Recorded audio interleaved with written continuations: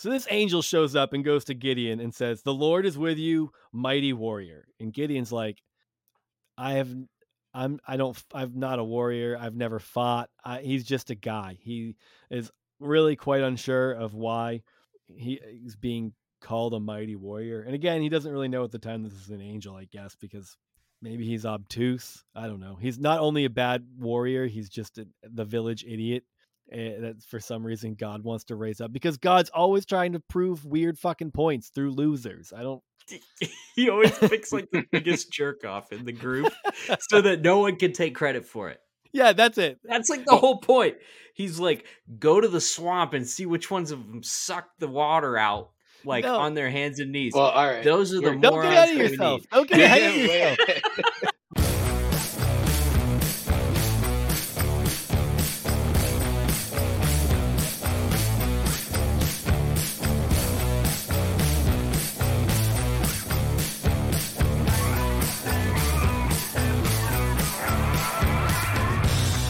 Hello and welcome to another episode of Grown Up Christian. I'm Casey. I'm Sam.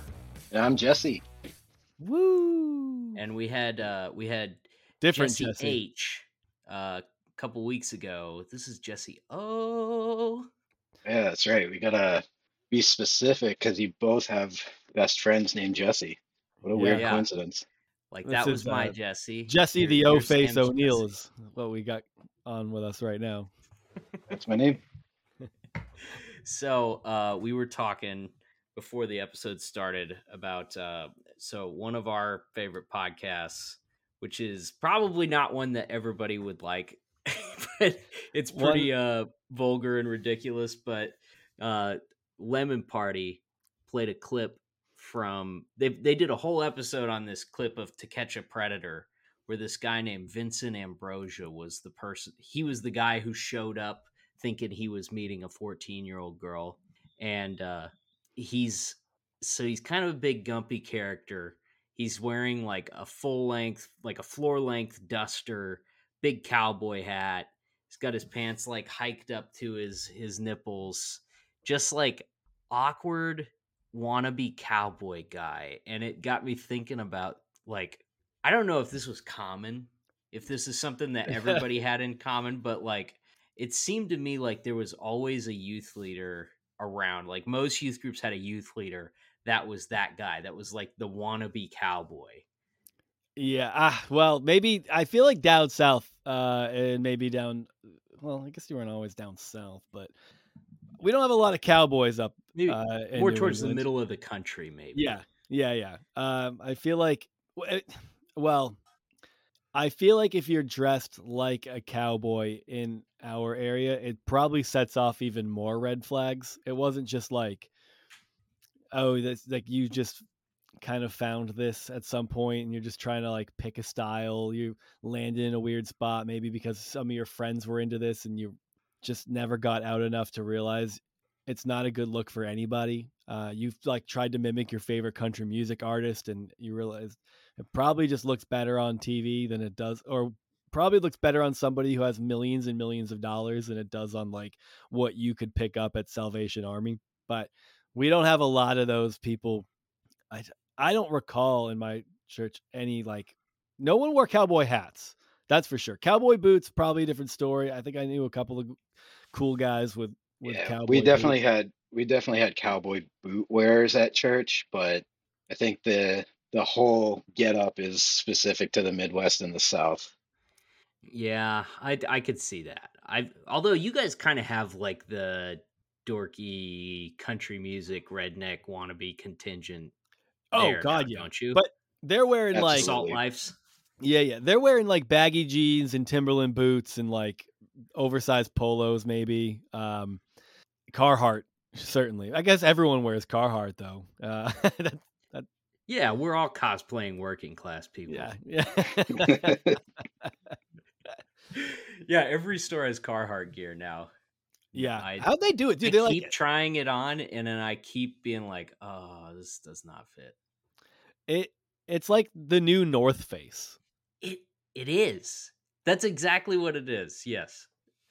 Because North Face was that thing that like It didn't matter if you were like a metal kid, a hardcore kid into country music. Like everybody could have had a North Face pullover or zip up fleece, and it kind of worked with whoever you were and whatever you were doing. And now Carhartt has just moved on in. It's impressive. Yeah. I mean, is it going to last?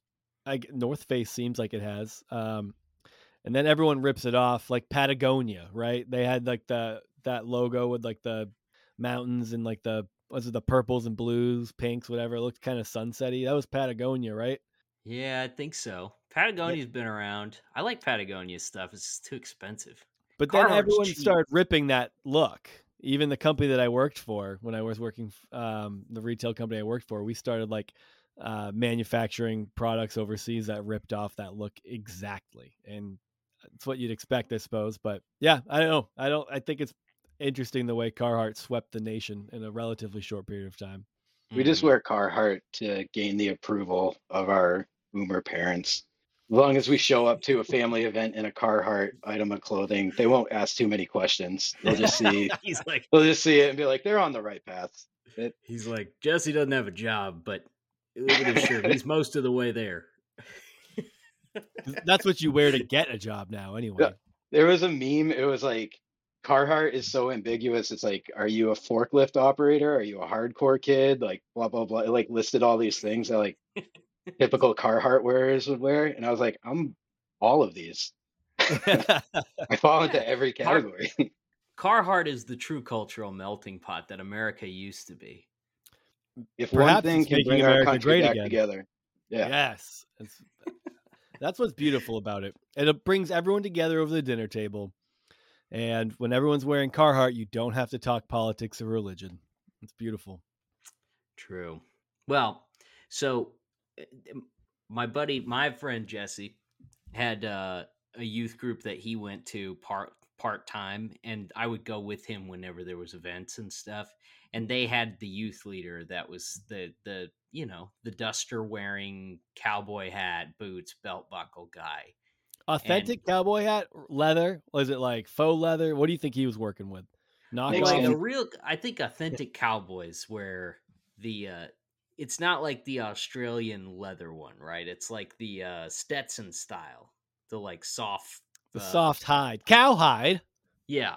Now I'm like struggling to even think about what they're made out of. But yeah, I think it's like like a soft cowhide sort of stuff.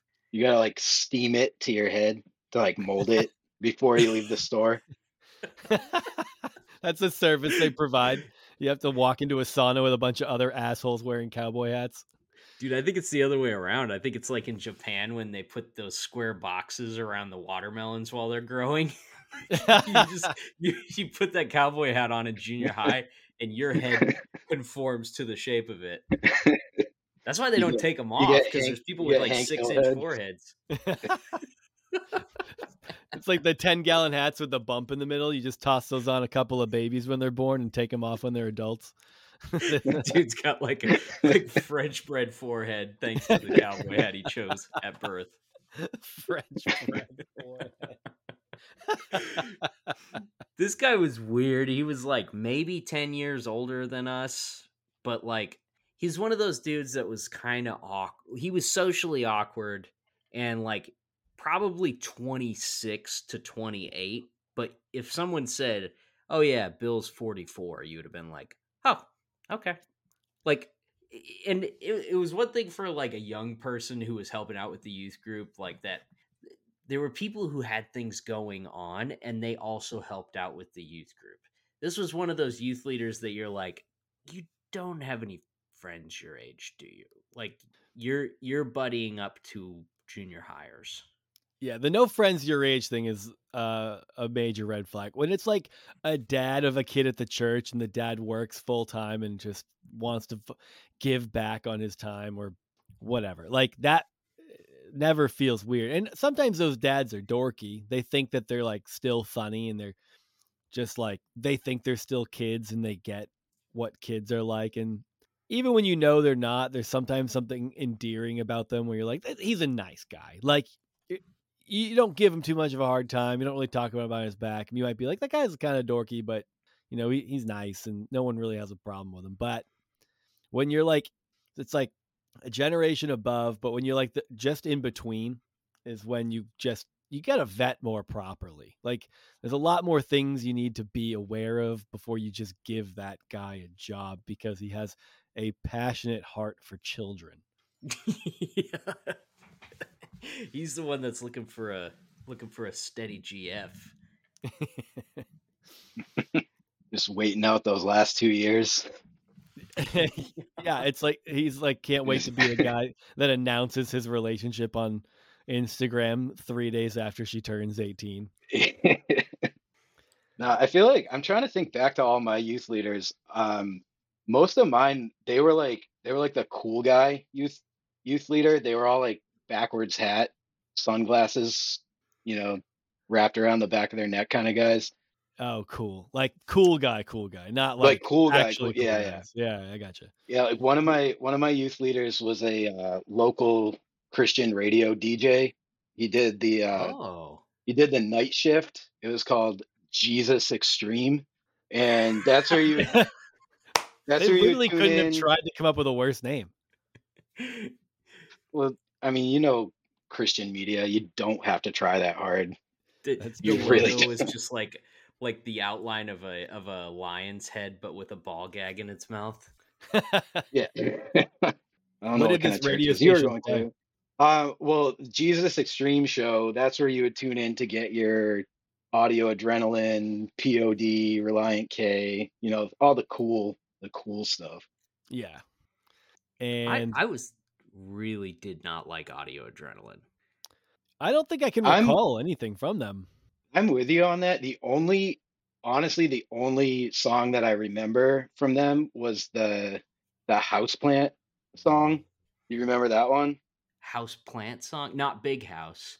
No, the Houseplant song where it's like, I don't know, if I remember correctly, it's like plants like respond differently to different music. So he took one plant and played like secular metal to it, and then took another plant and took like that Christian music to it, and the one that was listening to Christian music grew faster and better, whatever. I don't know. It was like, No I don't know. It was way. kind of like a goofy, funny song, and that's why I remember it, because that's what could keep my attention back then.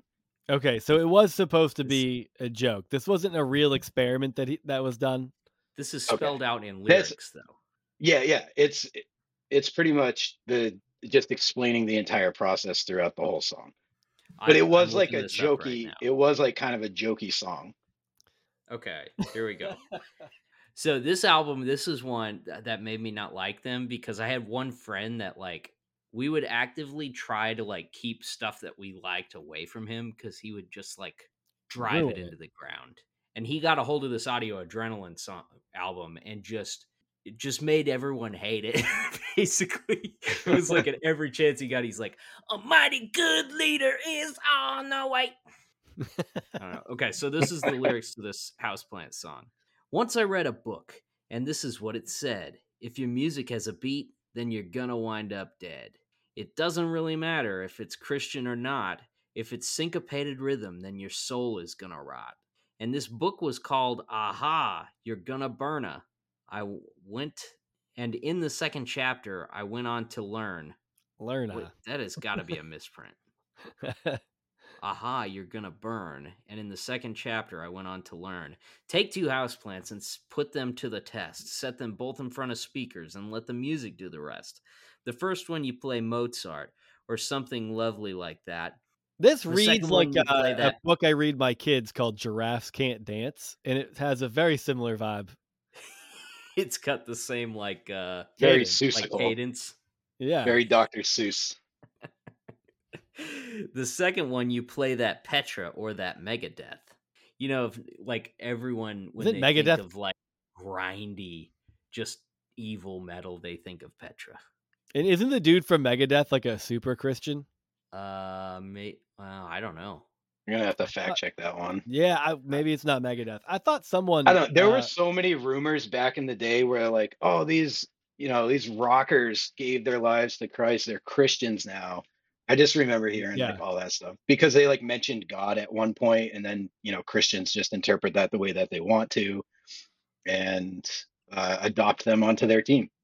It was always I feel like people would always try to just pick a more obscure person from the band and say that they were the Christian one. So it was always like oh, it's like the bassist from Newfound Glory is a Christian. And you're like, whoa, no way, that's crazy. That means they could all know or learn about Jesus. Or like it was like someone from Linkin Park is a Christian. It was always someone in the band, but it was never the person who like wrote the lyrics or most of the music or whatever. It was just like, Yeah, and I used that to my full advantage to listen to the music that I wanted to listen oh to. yes, yeah, I said that. I told my Uh, parents that shit all the time.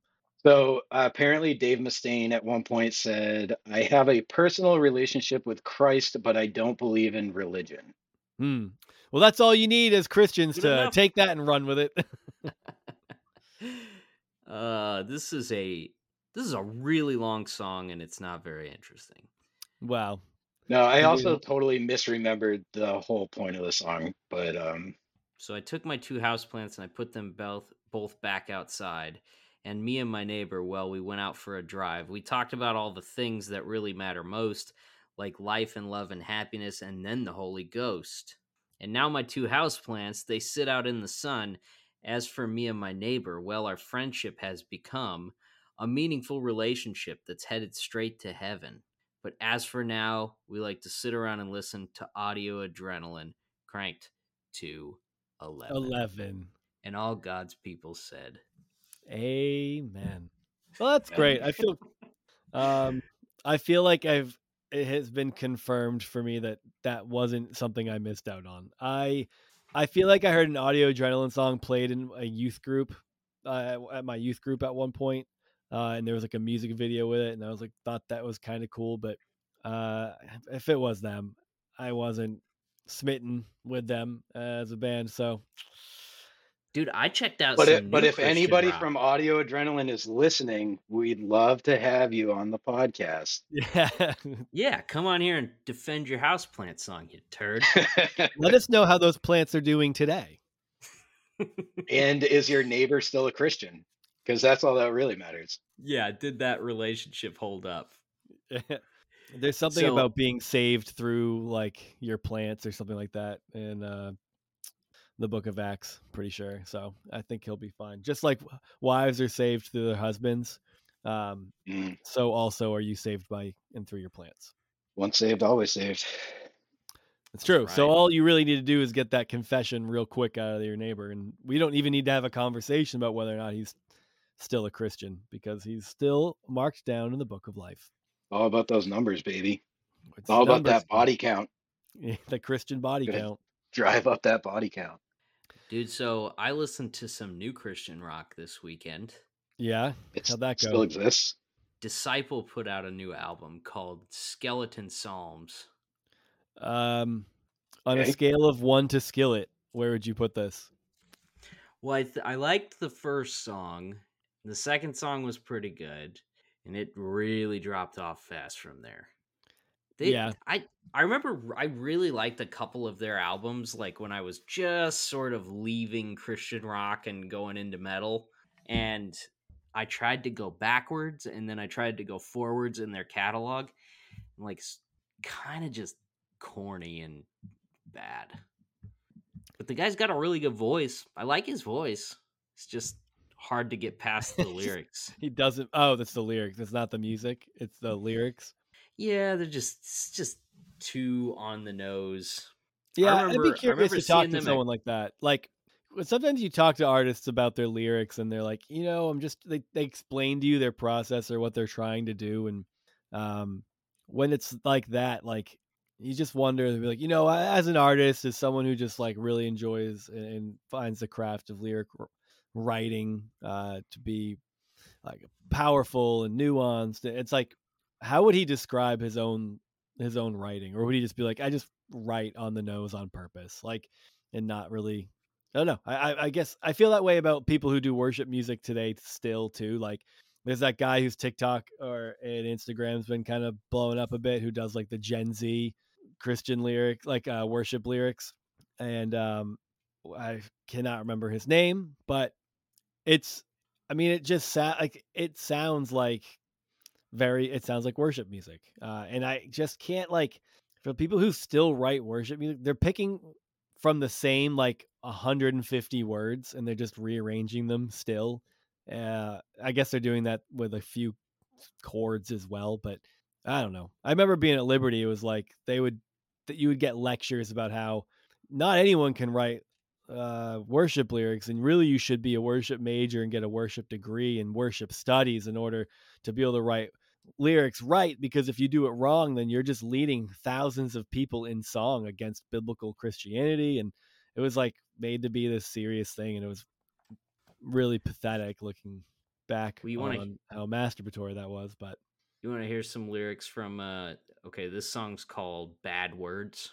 It's on their new album. oh boy, Disciples. Are you on Disciples still? Yeah. Okay. So it says, your peace is war, your wrong is right, your calm's a storm, your dark is light. He who Christ sets free is free indeed. I won't apologize. He says that a bunch. Nothing's going to silence my beliefs. Pre-chorus says, preamble keep your head to down. January 6th. Better not speak out. Just give us anything but something to think about. And then the chorus is, I've got these bad words foaming at my mouth, kicking my teeth out. My philosophy is your profanity. You can ban these bad words foaming at my mouth, but you can't censor this sound. Your obscenity is my identity. I think you can kind of figure where he's at. Yeah. You could tell me you have a persecution complex without telling me you have a persecution complex. For real. Dude, Yeah. you think him and John Cooper ever 69? Yeah.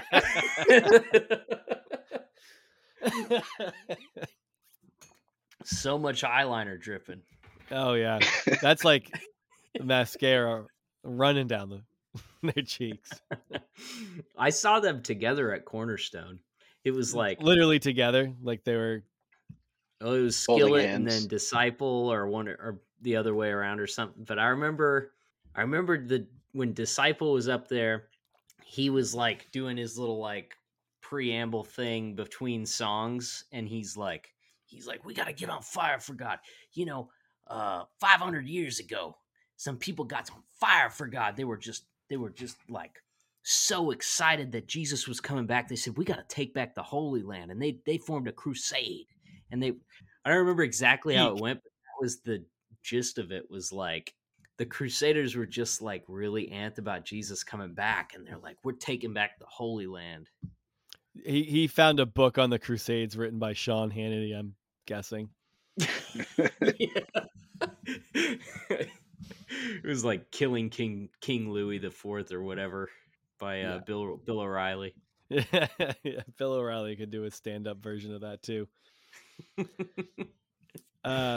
Well, should we shift a little bit? Should we get into the word together? Because that's why we're ultimately here, to get into the word. I think so.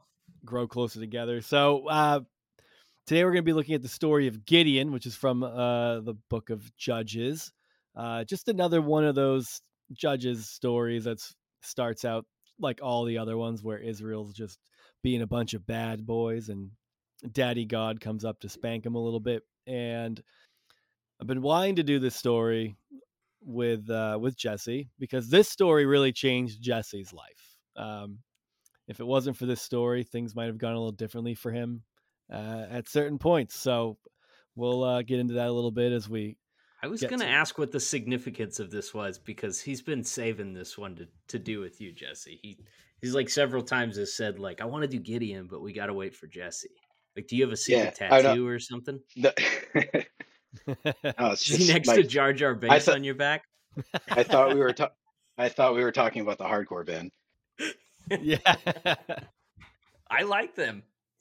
Yeah, they're pretty good. Were they Christian? They were, but now they say actual bad words. They got these bad words that you can't censor. Yeah. That's the obsession with censorship from that side is hilarious. Like, we have Christian Nightmares, our boy Christian Nightmares over here getting his Instagram page deleted, but like every single person that he's like ripped posts from still has their accounts going strong. Is that the logic? Was that what it was? Was that like they took his posting this stuff to mean that he was endorsing it? Or was Probably. it just they got reported Oh, by a bunch of angry mouth breathers? I'm guessing like it got reported, and it got reported enough, and that you could have construed that some of them maybe um, violated the terms of service agreement or some shit, when it's like maybe it's some of like the extreme like homophobia and hate preachers. Um, so that's my guess. From I just figured like a bunch of like angry Christian incel dudes reported his page a billion times, and like only Yes, 4 people work at Instagram anymore. yeah. Like Well, most of Zuck's employees are manually scrubbing his Second Life adaptation. yeah, they're just Zuckerberg clones. He just cloned himself 4 times, and that's it. That's all there is. They're all in the metaverse, just like I don't know, trading Doge coins between each other or something. Yeah, my guess is that it was reported a bunch, and that's what I mean. Getting reported is, if it gets reported and it's not in violation, then I'm guessing it comes back. But this is the second time it's happened. But now he's been gone for a good few weeks, so I don't know. It's not looking great for him getting his account back, which is bullshit. I don't think it's gonna happen. Fucking sucks. He had like And when 175,000 followers on that account. Yeah, and when stuff like when accounts get banned and stuff, the most frustrating part is they never tell you why. They just Yeah, and that's so like um and I've like I got a one of my Instagram accounts got hacked like years ago, and they just wouldn't give it back. Like that I was the one with all provided your nudes on it, right? all my nudes, Yeah, hundreds of nudes gone. Uh, major but disservice to the world. the most frustrating part is that they just like I provided all the proof to like prove that it was my account, and then somebody on the other end, some customer service agent, is just like, oh well, yeah, there's nothing we can do, just gone. That same thing happened And to then April with Twitter, like a few years ago, and she had like 30,000 followers on Twitter, and she got hacked, and they just were like, "Yeah, tough luck. Don't contact us again." yeah, same thing happened to me. I got banned on Tinder Yeah. for for reason for Just for reasons I have no idea why. Um, I've I've never been like inappropriate or anything. I have no idea why I got banned. I tried to like open the app one day. It said your account is banned. There's no appeal process. So I just like emailed their customer service, and they were just like, yeah, we just don't give that information. Because I was like, I wanted to know. I was like, what did I do? Like if I accidentally like did something, like I want to correct it. I was like, I just want to know. And they were just like, no, sorry, nothing we can do. You they, talked too much about breast mutilation. That sounds like me. Yeah. they used to have an appeal process, but they literally their inbox was flooded with dudes being like, I didn't know it was a problem to send dick pics. And they're like, all right, Of I think it's course. just Yeah. not worth having these conversations anymore. So we'll just take the occasional miss and just say sucks to suck and move on. Yeah. Anyway, Gideon. Anyway. Yep. Plenty of fish it is. Yeah, so Gideon's a Farmers cool only. story because it's another underdog story, really. We know that God likes to use the underdog, um, and again, so a lot of the stories in Judges, they start off with like Israel was being bad and worshiping other gods, doing all sorts of fun stuff, having a good time, partying a little too hard, and then God's like, "Well, we'll punish them."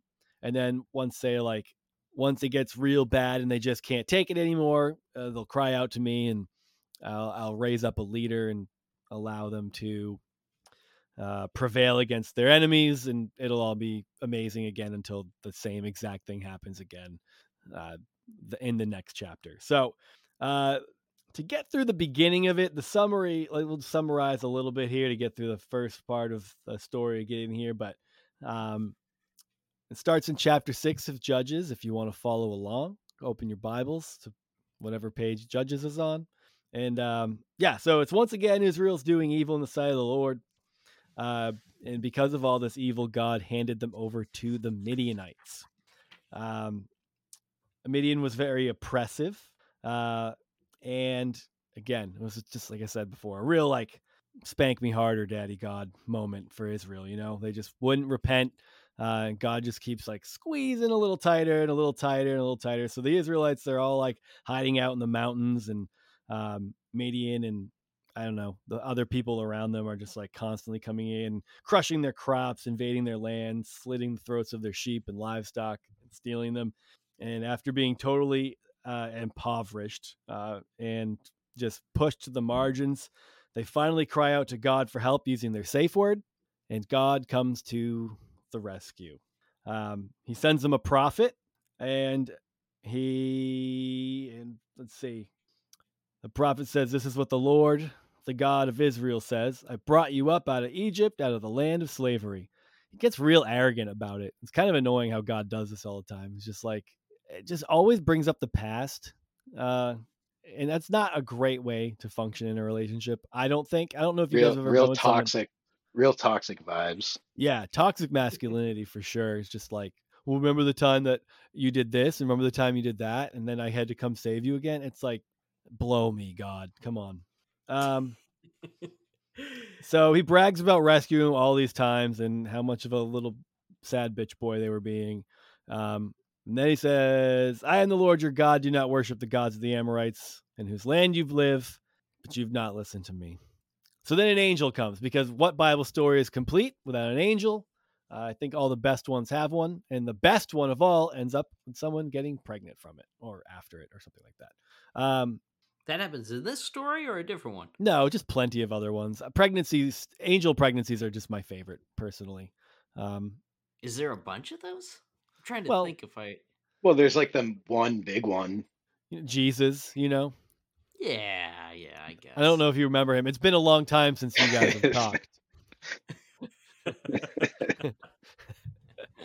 Well, but that's plenty of other stories in the Old Testament where women are like barren, and then an angel shows up and he's like zaps their womb and they're good. So I feel like you're taking liberties with the text. I've never taken liberties with the text. It's not. Everything I'm saying is, If an angel puts his finger in you and it makes you pregnant, just be happy. Just be happy. You're doing the Lord's work. Yeah. because women are vessels, and that is their use. My favorite thing about the angels is like sometimes they show up as this like weird, fucked up, super scary horror movie thing. Yeah. And then sometimes, like in the case of this story, it's just an old guy. Yeah, Just a guy. it's an unassuming angel to the point where he's not recognized as an angel, and I guess we find that out a little bit later on. Not Didn't Oh, want to bury the spoiler alert. lead, Yeah, Sorry didn't want there. to bury the lead. I mean, but so sometimes angels are hideous and everyone's terrified, and sometimes they show up to a city called Sodom and Gomorrah, and everybody wants to fuck the shit out of them. So angels can they're like people, really. They're a lot like people. Some look like Vincent Ambrosia, and others look like The Rock.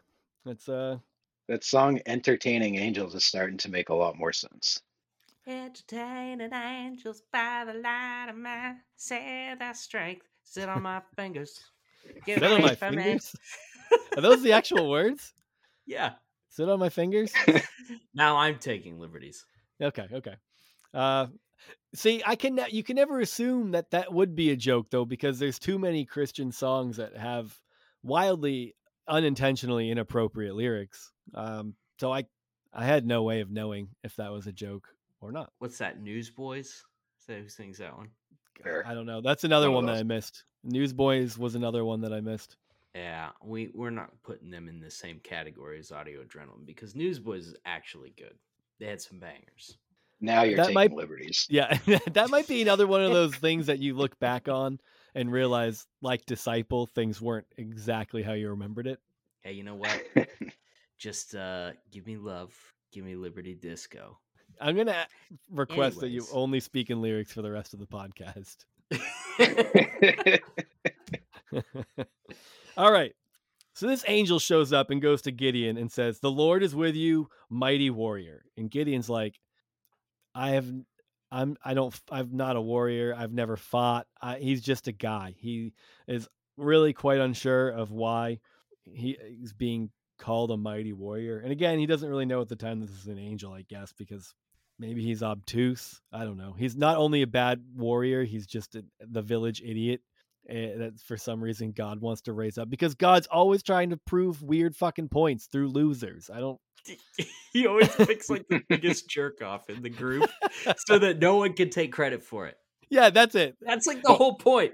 He's like, go to the swamp and see which ones of them suck the water out, like on their hands and knees. Well, all right. Those are the Don't get ahead of morons yourself. we need. Don't get ahead of yourself.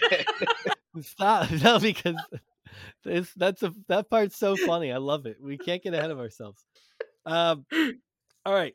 For those of you who are following along in your Bibles, we're on verse 13 now.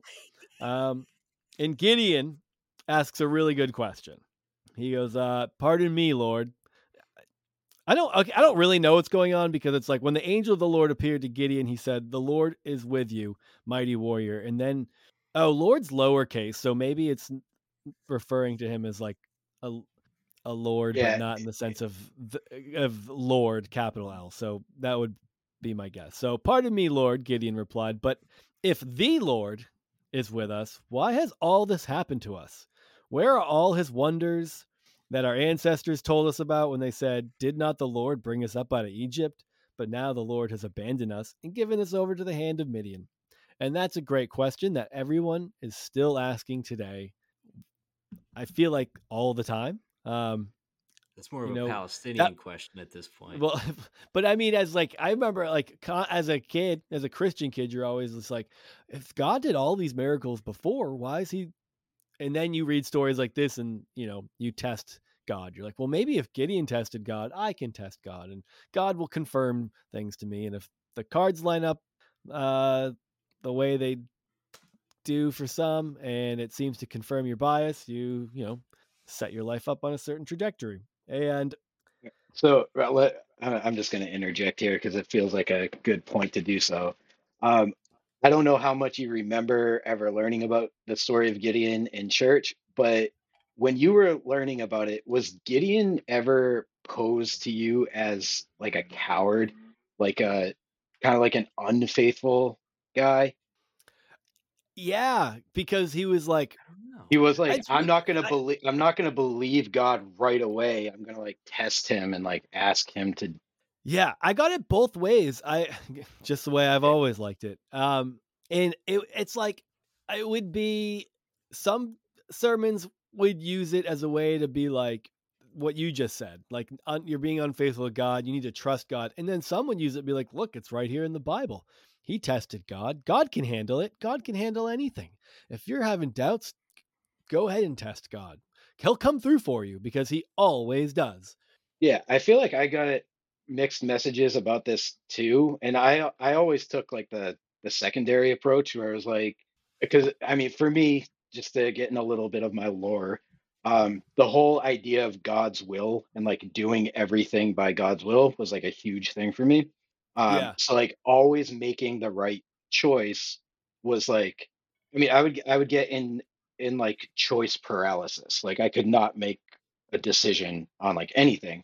um, so I guess this is why Gideon always resonated with me, was because there was that kind of like vetting process of like, oh, if you really want me to do this, like show me like a couple signs, like give me some signs. But I just remember always hearing about Gideon as like being a coward and like not being faithful, and just like, why didn't he just like believe God right away and like do what he wanted right away? Like that's how we should be living our lives. Yeah. And so anyway, that's my personal It's relationship to the and story. that's the beauty of the Bible, is it can say whatever you want it to. I think the moral of the story is like, if you hear a voice in your head, do what it says. Yeah. 100%. All right. Unless the voice in your head tells you to buy an AR-15. Yeah, which seems to do that a lot for people these days. Yeah, so. God seems to tell a lot of people to do. God's been speaking quite a bit these days. All right, so Gideon asked God a great question, like, where have you been, motherfucker? And God, in his eloquence, is basically just says, shut the fuck up, bitch.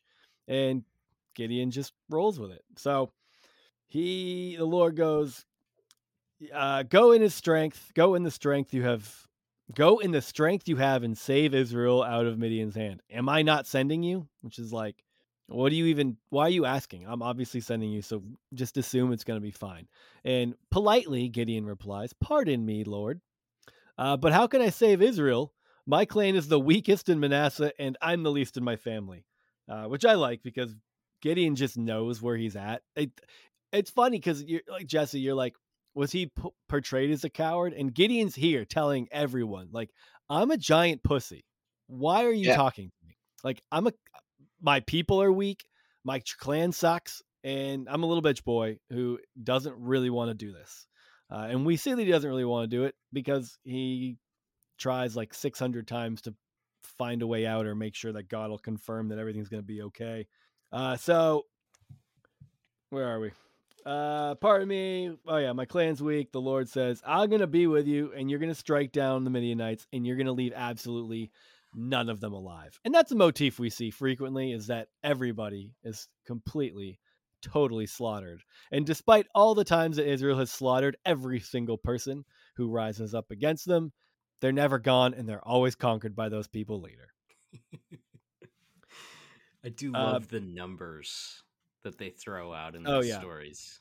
Now, like the idea of supporting a force of 120,000 people that's just there to like chastise the Israelites. Like the supply lines it would take to serve 120,000 people, just keep them alive. Then would be insane. And I mean, of course, these are obviously ahistorical anyway. And if I'm going to put my like, real take this seriously hat on or whatever, the numbers motif is common. It's just for the type of literature is very common. Like the totalitarian, not totalitarian. The what's the word I'm looking for? Like the total annihilation is like comes up frequently in any like in many ancient texts where like one nation rises up against another. It's like you'll find chiseled in plenty of rocks that one nation completely slaughtered every single person in another, and it's often not the case. So it's not an uncommon way to write, but also these are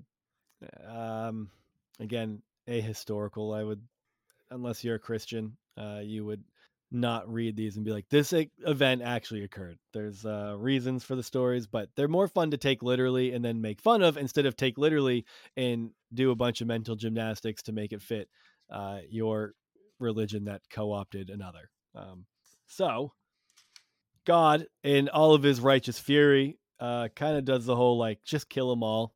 It's like, I like that. We do see that like kill them all and let God sort them out mentality here, and I've missed that since 9/11. Oh, the only God can judge you, but it's my job to make the appointment.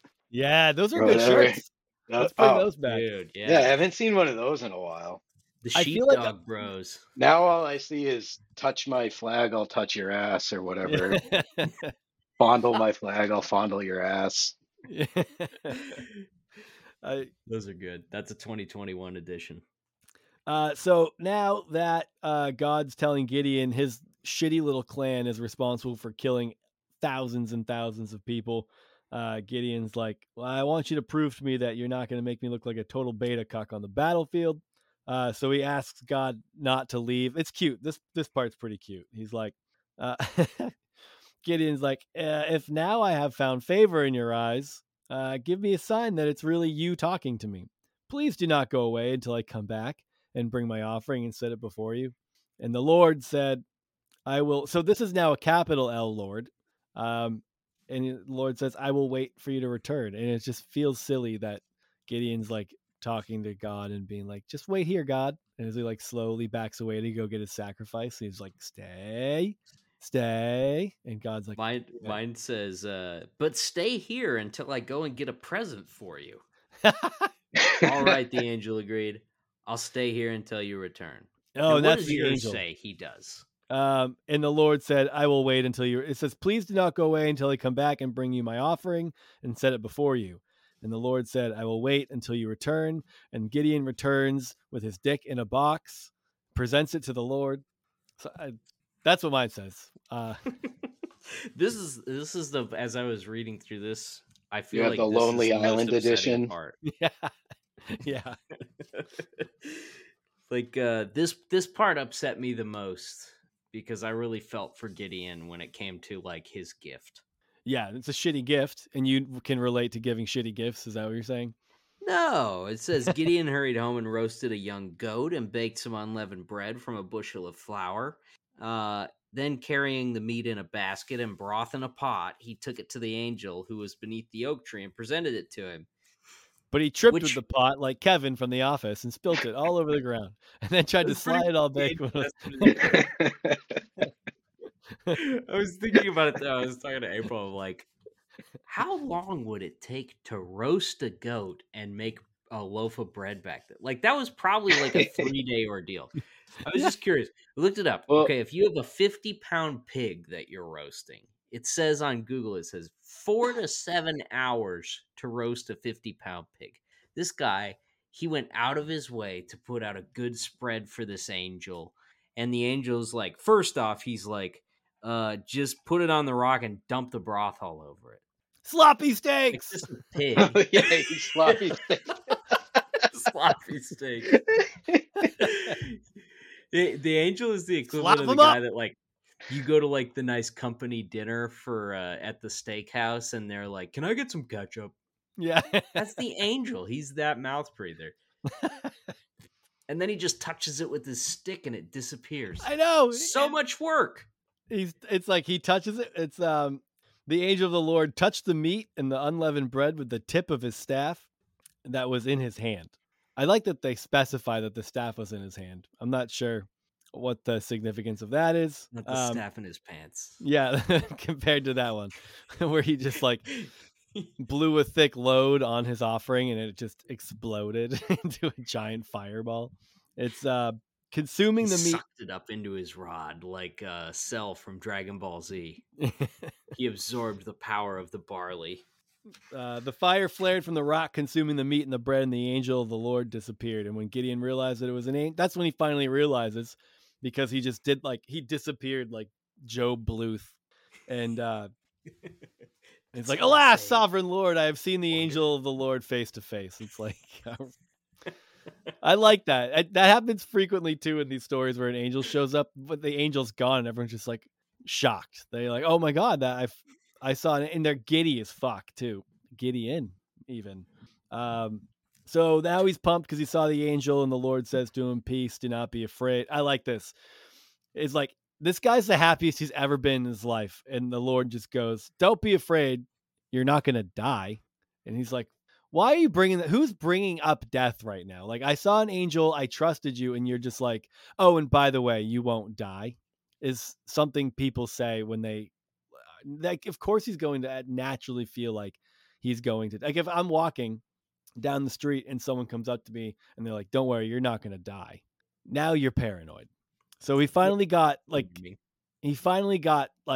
the Lord. He finally trusted the Lord. And then he just pulls this one out of his back pocket to like destabilize him a little bit.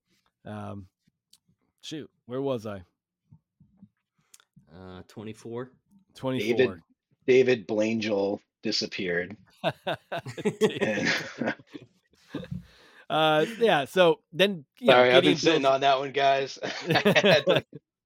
Gideon builds an altar, as one would expect, and he's really excited about it. And that same night, the Lord comes to him and is like, basically asks him to take another risk for him. He says, take a second bull from your father's herd, the one 7 years old, tear down your father's altar to Baal, and cut down the Asherah pole beside it. So Gideon is scared to do this because, as he's already admitted several times, he is a coward, and he takes 10 of his servants, and because he was afraid of his family and the townspeople, he sneaks out at night to take care of this.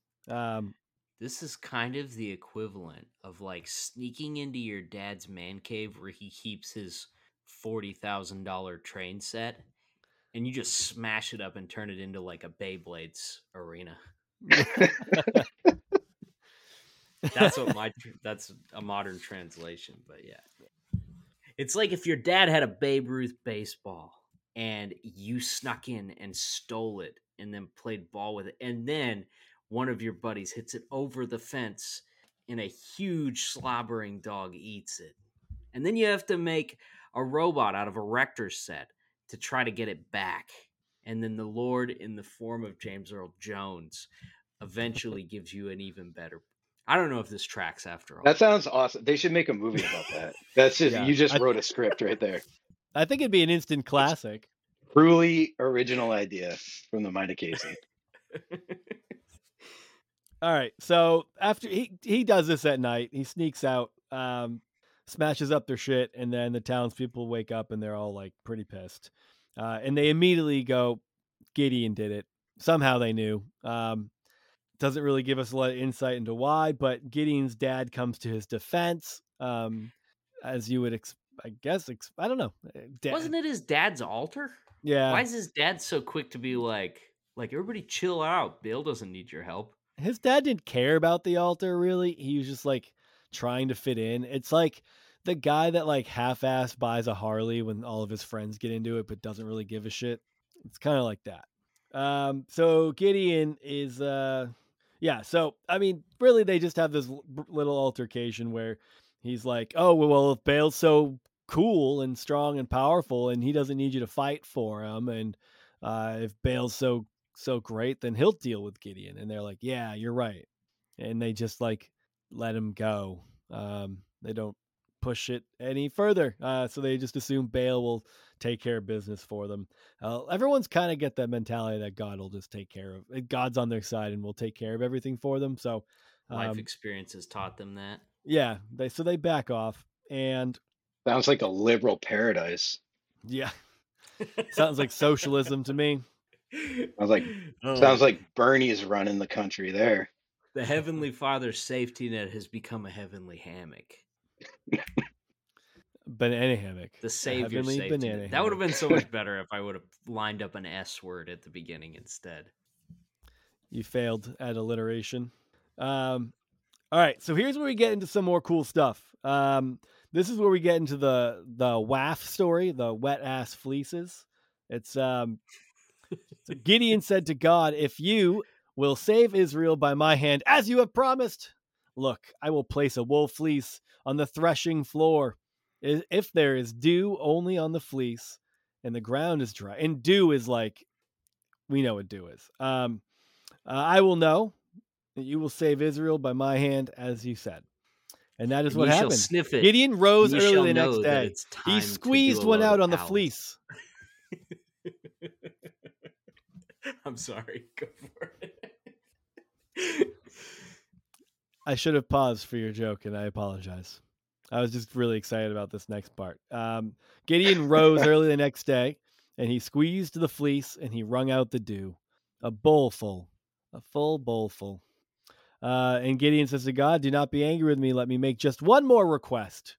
He casts more fleeces. Allow me one more test with the fleece, but this time make the fleece dry.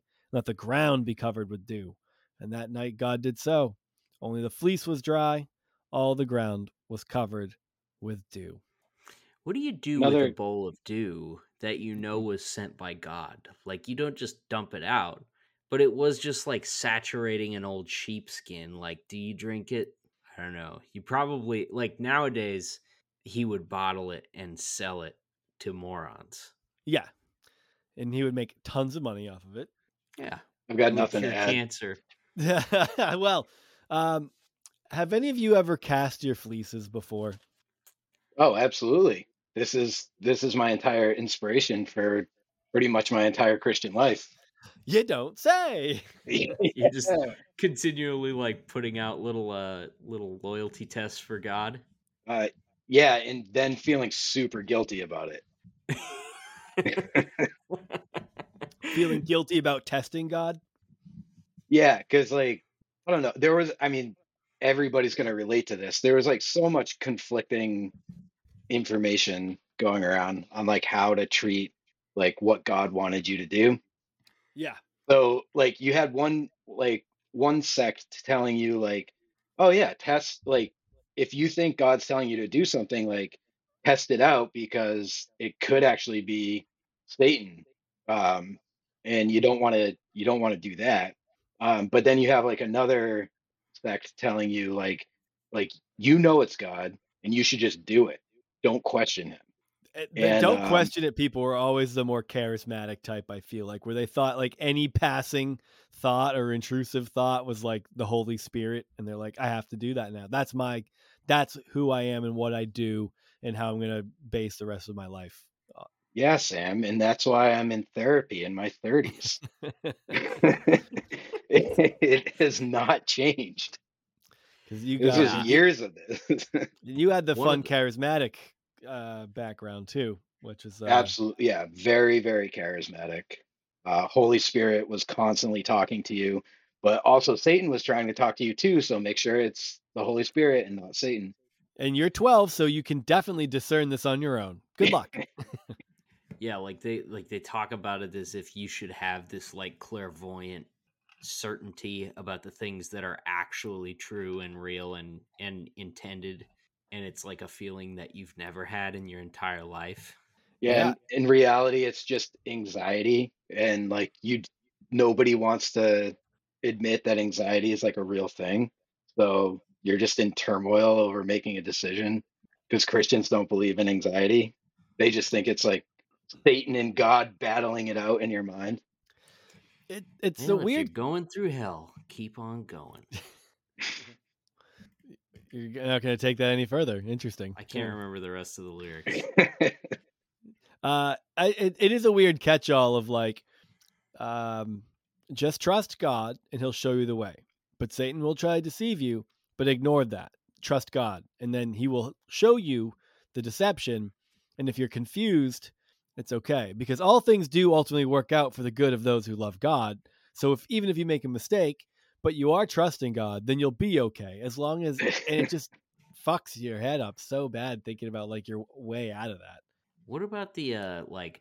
Did you guys get like the don't tempt the Lord God? Did you get that applied to those Yeah, sorts of things? Yeah, and this is like the source of all the confusion. It's like, well, what are you supposed to do? you could test God, but you can't tempt Him. Where's the line? Just trust God, and He'll show you, and you'll be able to discern that. But don't worry, the enemy's going to try to blur that line for you, and then we're back to square one. So good luck again. Dude, I remember. Oh man, I probably should be careful how I say this, but uh, I remember at a youth retreat there was a leader who was a lady, and she Already had sinful. Okay. been going to the mission field at one point or training to go to the mission field at one point, and then she met this guy and they started dating and they were just like head over heels. It would kind of felt like maybe neither of them had ever had a serious relationship before, or not in a long time, and they were maybe like early 30s, late 20s, early 30s. And she ended up getting pregnant, and then they did the shotgun wedding thing and all that stuff, which is all fine. Like, still together, seem happy, all that great. But I remember being at this youth retreat, and we were sitting in a circle, like all of us high schoolers, and she was talking, and she was like, it's like one of those things where I sat through so many of these scenarios and like don't remember anything about most of them, right? This one I remember because she was sobbing, talking about how like the gist of it was like I ignored what God was telling me to do because I wanted something for myself, this relationship, and I was like God closed doors for me because of it. And it's all okay now because, everything's because I love my family and all that kind of stuff, but like clearly there was like this really awful guilt that she was dealing with because she felt like she had forsaken the mission field because she had a relationship with this guy and then ended up like getting pregnant and stuff. And that just like always stuck with me as like, God, that's dark. Like, Yeah. Yeah. I mean, different circumstances, but I've definitely had stuff like that. Like when bad things happen, or like, I would always relate it back to like, oh well, I messed up. I like wasn't in God's will or whatever, like following God's will. Did this couple use the song "God Bless the Broken Road" for their wedding? Oh, well, that seems to cover a multitude of sins. You know, just look at it that way, right? Think it's a positive twist on it. What is that, Rascal Flats? Maybe. God bless the broken road that led me straight to you. Those guys yodel way too much in their Yodel. music. You want to Take hit a quick pause for a sec? take a quick 5, and then we'll get Yeah. into these people who just lap water up from their hands like weirdos. Yeah, we better step on the gas. I know. We'll get through it quicker. All right, one sec.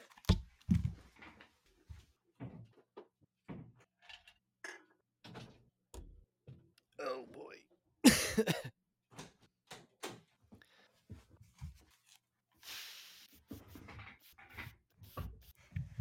Cool. And we're Sorry. back. Sorry, guys. I've been drinking too many of my hetero cis Miller Lights. Only the The Milli non-gay, Vanillis. only the non-gayest beer for me. Greatest beer on the market.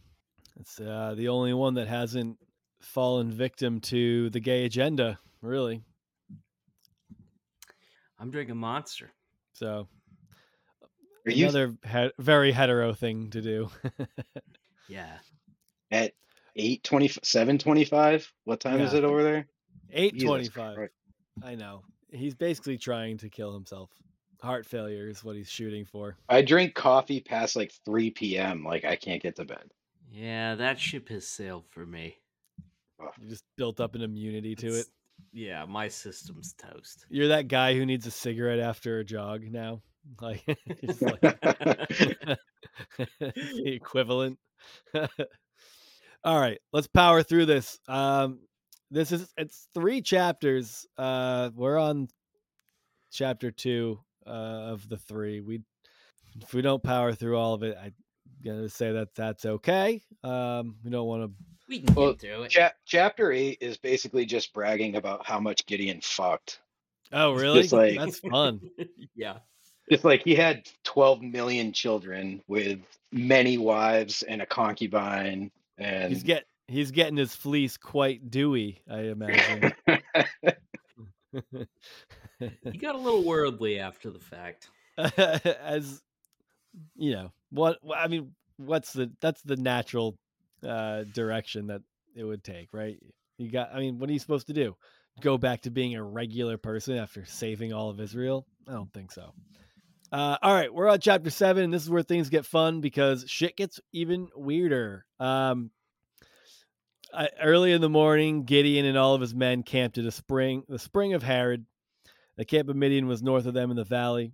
And the Lord says to Gideon, this is where it just feels like God's constantly fucking with people. He's like, you have too many men. And I can't deliver Midian into their hands, or Israel will boast against me. God is always very concerned about people taking his bragging rights. And guess what? It sounds like, despite the fact that we haven't gotten there yet, despite the fact that all credit and glory goes to God, Gideon got a lot of credit and glory after this was all said and done. So he gets his piece. God could strike literally one just against you, Thanos snap them out of existence, right? I mean, couldn't he do that? Couldn't he just send down a whirlwind of blood to suck them down to hell or something? Yeah, he could. He really could have just made them. He's like, you have too many men, and then made like 40% of them just drop dead, and that would have been well within God's will, and Christians would have justified it as so and been morally okay with it. And that's what's beautiful. So God's plan is really dope. He's like, there's still too many. What you need to do? Well, first he's like, if there's too many, if anyone's afraid, let them go. We don't need cowards. Even though I picked the biggest one to run this fucking army. Yeah. And So after that, only the dumbest people left. That's yeah. what that means. So a bunch leave, and then God's like, I don't know, man. There's still too many. Take them down to the water, and I will thin them out for you once they get there. Now, if I say this one shall go with you, he shall. Oh, whatever. So Gideon takes them down to the water, and God says, "Separate those who lap the water up with their tongues, as a dog laps from those." As a dog laps from those who kneel down to drink. And what God's trying to do is separate the people who are good at eating pussy from the people who are bad at it. Because God draws the line somewhere all the time. And here, he only wants people who can fight for him, who can eat pussy like a champion. So with 300 with the 300 men that lapped, I will save you and give the Midianites into your hands. So only 300. I mean, and that shows you how like the strength of men who are good at eating pussy, right? God's like, you don't need thousands of these beta cocks. You just need 300 men who can please a woman, and you will be victorious against the Midianites. So The real saints don't suck the swamp. is that lyrics? It could be. I can never tell with you. That's what my album's gonna be about. The modern day equivalent would be that, like, is that the ass? That Parks and Rec joke where like everybody in the town just like puts their entire mouth over the water spout in the bubbler.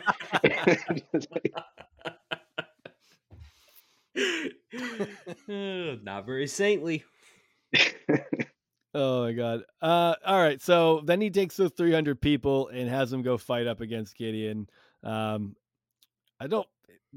do their attack. I don't know. It gets kind of boring from here. No more cool stories. So the Midianites, the Amalekites, and all the other peoples had settled in the valley. This is where I pick up, right? Yeah, this is where you come in. Because this is I like this part. This is like another test that he puts before God. God just caters to Gideon, who's just a pud, like over and over again. He's like, I made your food burn up. I gave you a dry fleece. I gave you a wet fleece. I handpicked the people that you're gonna gave fight you a good with. fleecing. And now, like, one more thing, he's like, oh, if you're still not sure, sneak down to the enemy camp and hear what they're saying about you. And it's the strangest thing, because it's like Gideon crept up to one of the tents just as a man inside had wakened from a nightmare and was telling a tent mate about it. He says, and this is what inspired Gideon's confidence, that finally, like, he went into battle on this story. Okay, I had this strange dream, he was saying, and there was this huge loaf of barley bread that came tumbling down into our camp. It hit our tent and knocked it flat. The other soldier replied, your dream can mean only one thing. Gideon, the son of Joash, the Israeli, is going to come and massacre all the allied forces of Midian.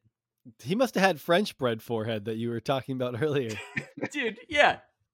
He literally had like a sugar-induced coma nightmare. That's like the only thing you can deduce from that is like you should not have eaten a whole cinnamon bun before bed. Yeah. He went to Cinnabon and ate the day-old stale rubbery one right before he went to sleep. Passed out, had a nightmare. Gideon's inspired. All the greatest people in history are inspired by things as pedantic as that, I feel like. Carbs. Yeah. These guys just knew Gideon as like hot dog bun came down from the sky and smashed us flat. These Midianites just knew Gideon as like the little bitch that they stole bread from. He's like, in the very beginning of the story, it was like Gideon was beating his wheat out in the wine press to hide it from the Midianites. So he's just like hiding. He's hiding out, beating his wheat, and beating his wheat. Like, beating his wheat. Okay. That's what it says. Beating his wheat. Really at least in my translation. So yeah, so it sounds like these Midianites are just like constantly fucking with him and just stealing bread. He's And a now kid they're that got having a stuffed in a nightmare. locker his whole life and then got strong later on. Yeah. Dude, And that's probably why he's like, I don't know, God, I'm a little pussy. I can't do this. they've been taking his like ho-hos and oatmeal cream pies, and he's been left to just eat the card stock that they come on. Which it kind of tastes pretty similar after they absorb the flavors. You want to You're talk just about like learning how to eating eat lemon pussy. Yeah. Getting the remnants off of those ho-ho cards. Dude, Gideon up to this point, his entire life, once a week, he's like coughed up like an owl pellet made of corn dog sticks and Little Debbie card stock. And that's what he survived on. Just the remnants.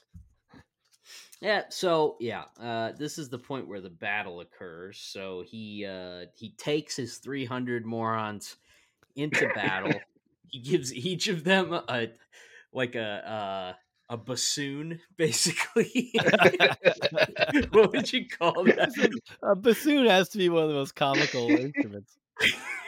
What would be like the dumbest? Like they got to have like is it a brass or is it a woodwind? I'm not sure. They each show up with a kazoo or a recorder, a pot, and a torch. And this I was trying to think through how this worked. So it says suddenly they blew their trumpets and broke their clay jars so that their torches blazed in the night. Then the other 200 of his men did the same, blowing the trumpets in their right hands and holding the flames of the torch in the left hand and yelling, "For the Lord and for Gideon." And for Gideon. So did the clay pot Charge! the clay pot, are they saying that it was over top of the torch? Because that wouldn't work, right? I mean, it would snuff out the torch. Is this another Was it- miracle? This is 300 miracles if that's the case. I feel like they're all walking around with a bunch of shitty Rube Goldberg machines and just defeating the enemy with them. Is it basically like a pot, like a candle holder around the torch, and then they just smash it at the last second when they blow their trumpet? That would be hard to do. That's kind of like rubbing your belly and tapping your head at the same time. Is that still a challenge for you? Kind of, sort of. I mean, yeah, I suck the swamp, so it's not in my skill set. We all can't be good at everything. It says, then they stood and watched as the whole vast army began rushing around in a panic, shouting and running away. For in the confusion, the Lord caused the enemy troops to begin fighting and killing each other from one end of the camp to the other, and they fled into the night to places as far away as Bethsheba near Zir. Dude, the names are just ridiculous. Like, it's not even worth saying. You're supposed to say them wrong. I feel like this happened just yesterday over the course of human history. Like, battle confusion, and you just start hacking away at your neighbor for some reason. It's like that episode of The Wild Thornberries, right? Where Eliza is talking to these two groups of monkeys that live across a river, and they don't get along. And it's because one has short tails and one has long tails. So her solution is to equip them with armor for battle by cutting coconuts in half and putting holes in them. And she essentially fastens these coconuts around them. But what they don't realize is that these coconuts are covering up the short tails and the long tails. And during the battle, they all start beating each other and hitting the wrong people, and they're fighting. And then she breaks up the fight and is like, whoa, whoa, whoa, stop. Do you realize what you're doing? And she surprises them and takes their armor off, and they realize that they're hurting their own people because they based everything off of whether or not they had long or short tails. When they couldn't see it, they didn't even know who to fight. And that is a very biblical story, I feel like. I was thinking more of like the Battle of Cannae when the Robins got like pushed together in an ambush and just like trampled each other to death. But yeah, sure, we can go Wild Thornberries if that resonates. I think it really gets to the point of what we're talking about. I don't know. The Wild Thornberries was banned in my household growing up. So, is it because of evolution? That reference is completely lost on me. Probably, yeah. Because they were Evolution. There was an episode where they met Jane Goodall. That was weird. Cartoons shouldn't introduce real life people into them, unless it's Stephen Hawking. That's always landed well. Did they draw Jane Goodall all? Nickelodeon only drew ugly characters. I get that. I don't know. I mean, I guess I don't She was really like that remember. little armpit monster holding its eyes up. Crumb from Our Real Monsters. He was Jane Goodall. Dude, Our Real Monsters was funny as shit, and the that had some themes in it that, like, it's one of those you would go back and watch and be like, I had absolutely no idea what they were getting at with a lot of this. I haven't seen that show in so long. I don't remember much about it, other than the guy had armpit hair that stuck out and he held his eyeballs up. Yep. I don't know. Another one we weren't allowed to watch. Oof. So He was basically like a G-rated version of that guy from Pan's Labyrinth. Yeah. now okay. that's just one I haven't watched on my own as an adult. But anyway, You That's can a fun Google one. Crumb from Our Real Monsters. It'll be helpful. I'm not seeing the Jane Goodall connection, but I'm gonna let it wouldn't be the first time I wasn't with Casey on one of his correlations. So yeah, Gideon, Casey's references are thinkers. You got to kind of piece them together after for a little while. or they're so obscure, no matter how much you think about it, you'll actually never come to the realization of what he's talking about. you guys Yeah, haven't seen you Pan's just Labyrinth? smile and nod. Yeah, I've actually have not seen Pan's Labyrinth either. I'm not cultured. Was that up for an award or something? It was Guillermo del Toro. Yeah, It's good. I'm You sure should it's watch it. great. It's really good. that wasn't my Sure it's great. question, but that's fine. I'm sure it won some awards. Okay, thank you. Anyway, the Midianites were on a mushroom trip when Gideon attacked their camp, and Yeah, they so got confused. they all like he pulls the old stop hitting yourself routine with them and they all die.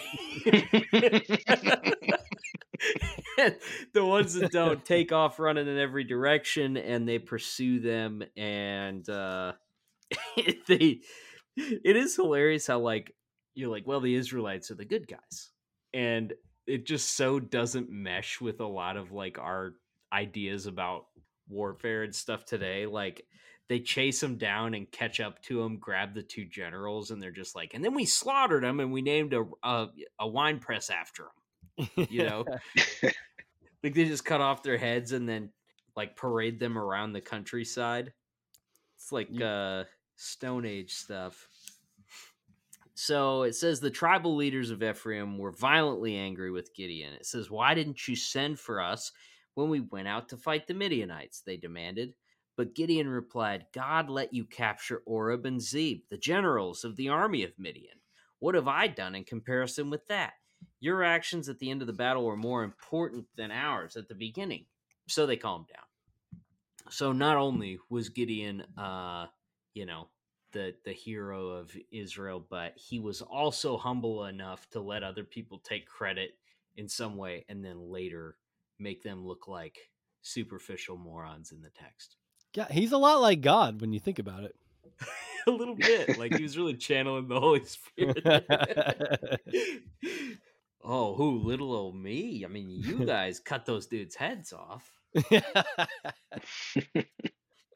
This was the part that I thought was pretty interesting, though, because they're like pursuing the Midianites. They cross the river and they come to some cities along the way.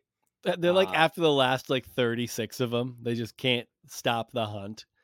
Yeah, Just they're a trying to feral get a hold rage. of Zeba and Zalmunna, the kings of Midian.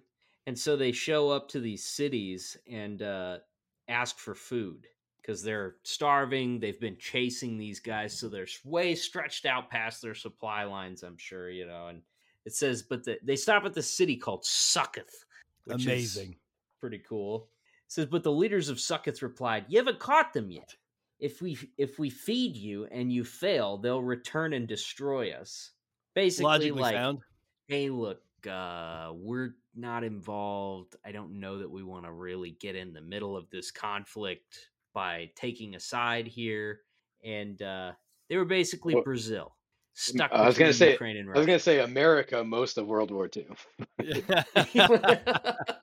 Wait a second, but we're back-to-back World War champs. Hey, we can I've seen feed you, that but you'll T-shirt. both buy bombs. We just sit back, relax, don't get involved, and then they're just like, fucking just drop a bomb on it. And then we're like, we win, you guys suck, and then we brag about it forever. A little bit like God. Dude, I love the threat. He says, Then Gideon warned them, When the Lord has delivered them to us, I will return and tear your flesh with the thorns and briars of the wilderness. I don't know what that meant at the time, but I just keep thinking of that fat guy I think that on was a For Today lyric. Yeah. You know the fat guy that Steve-O and Johnny Knoxville like throw into the pile of cactuses? Have you seen that video? I mean, I guess he jumps in willingly, but God. could that be he's killing them with cactuses? I mean, is that what you guys took from the I mean, the immediate text? visual I got was like just whipping somebody with a thorn bush until they were just shredded to pieces. Just beating them with a saguaro? Yeah. That's a bad way to go. It's like in Saw 2 when they fall into the pit of hypodermic needles. Oh God. That is one of the hardest scenes of anything I've ever watched. I've watched a lot of like torture in movies, but watching people dig through a pit of hypodermic needles looking for the one that's filled with something that will cure them is you can feel that. You can feel the needles poking through your skin and touching your bone, and it was truly one of the hardest things I feel like I've ever watched in a movie. Yeah, that's one of those. I feel like that might have been one of the only Saw movies that I actually watched. Is that the one where there's like that box on the ceiling and the chick reaches up into it and it's got like razor blades that Yes. grip her? Yeah. I Yeah. don't So, like those. I can't watch God. those kind of Woo. movies. So a lot of that, like a lot of the, well, I guess there's plenty of the torture that feels relatable, like, but some of it is so gruesome that there isn't like you can't really conceptualize the type of pain. It's too like distant. But the ones that just sit with you the most are the ones that are like, oh, like you could feel that you could understand what that experience is like. So like there's in the first one, there's that like the reverse bear trap that's like put into the girl's jaw, and if she doesn't get out in time, it just like rips her head apart. And you're like, I don't know, you kind of just watch it and you're like, whatever. It's it's not grounded in I'm hard, reality. whatever. Yeah, I mean, a little hard, a little. Who? No one's there. No one's with me. Who's the judge? But Sam's like, it's a sexy sort of fear, you know? but it's so unrelatable that it's just like I feel like watching that level of gore is very like just I don't know. You watch it somewhat Cartoonish. passively. It's a little Yeah, cartoonish. you watch it passively, and you're just like, and you just go, "Oh, whoa, that was wild," and you kind of feel like impressed by it, as far as cinema goes. But then, anytime it's too close to like, I've had a shot, and you can just imagine what it would be like if you had one all over your body at the same time, and all of them were pushed in too far. And that scene just has fucked with me forever. I mean, I watched that when it first came out. I was a teenager. I was still in high school. It's probably like 16, 15. And I was just like, no, 16 or 17. We're just like, fuck, 20 years, almost 20 years later. I still think about that enough. You didn't watch Game of Thrones, did you? No, I didn't. I watched it, yeah. The part where Ramsay Bolton's torturing Theon and he's like Dave Ramsey skinning Bolton. his thumb. Oh yeah. That is, oh man, that Ugh. stuff's too. It makes me. Yeah, that was like worse than queasy. when he cut off his dick. Yeah. Spoiler alerts. Didn't he like? That's a part you'd like, yeah. Yeah. I gotta go Didn't watch he it. like What episode was that? Didn't he put like skewers into his fingers or something? Am I remembering that incorrectly? There was a lot of really gross stuff in that season, whatever that was. Yeah. Anyways, so Taking a he's dark gonna turn. kill him. He's gonna push him into some cactuses, and then he goes to the next place, Penuel, and asked for food there, but got the same answer. And he said to them, "When this is all over, I will return and break down this tower." Uh, so by this time, King Zeba and King Zalmunna they've got a remnant of like 15,000 troops, and Gideon circled around their caravan, And he still has and 300. Has he lost any? I think they're all still alive. Yeah. They've lost some pots and they've burnt out some torches, but nobody's died. And some of their bassoons have been damaged. And if that sounds ridiculous, it is on purpose because only God could do it. Right. And no one else can brag. The 300 people that destroyed an entire army will not be able to brag about how amazing they are. So Gideon, they kill them, they capture the two kings, and then he goes back and kills the dudes and sucketh with cactuses and tears down the tower of the guys in Pineal or whatever the place it was. It literally in my translation, it says, then he, oh God, okay. He then returned to Succoth. You taunted me that I would never catch King Zeba and King Zalmunna, and you refused to give us food when we were tired and hungry. He said, well, here they are. Then he took the leaders of the city and scraped them to death with wild thorns and briars. God Scraped damn. them to death. Scraped them to death. It's That's like some if you road took a rash. potato peeler and just ripped somebody with it until they were dead. 120 grit sandpaper until you literally like burn into their organs. Yeah, until you remove all of the epidermis and they're just fucking muscle strands. So It looks that's a like if pretty you like cool one. pound out chicken with a mallet and just So he scrapes them to death. Then he goes to Penuel Scrapes and them to knocks death. down the city's love that. tower, which he promised to do. You remember he promised he would knock down the tower. And Christians killed- don't break promises. And then he killed the entire male population. Male. And then they probably stole all the females. Yeah, well, he is the hero of the story. He does like wives. That becomes clear later on. Is there a biblical hero who didn't? No, I- that's universal. Seems like that's most. So he But gets in a little while like we're on spat that with- topic, we should just mention that we do support biblical marriage, whatever that means. Go ahead. That's all. Just wanted to put that in there. slavery. Yeah, I mean, whatever you might be. I mean, biblical marriage could include marrying your stepsister, lying about how she's not your wife and is just your sister, having 600 wives, having some side pieces, seeing a woman you like and sending your husband to battle and then raping her and calling her your wife. There's so many things you could do, biblically speaking. So biblical marriage is just something we stand by on growing up Christian is all. As long as there's not two dinguses. Right, exactly. It's a one dingus Unless, of marriage. course, angel dinguses. You got to be careful because those are particularly tempting. They apparently angel dinguses.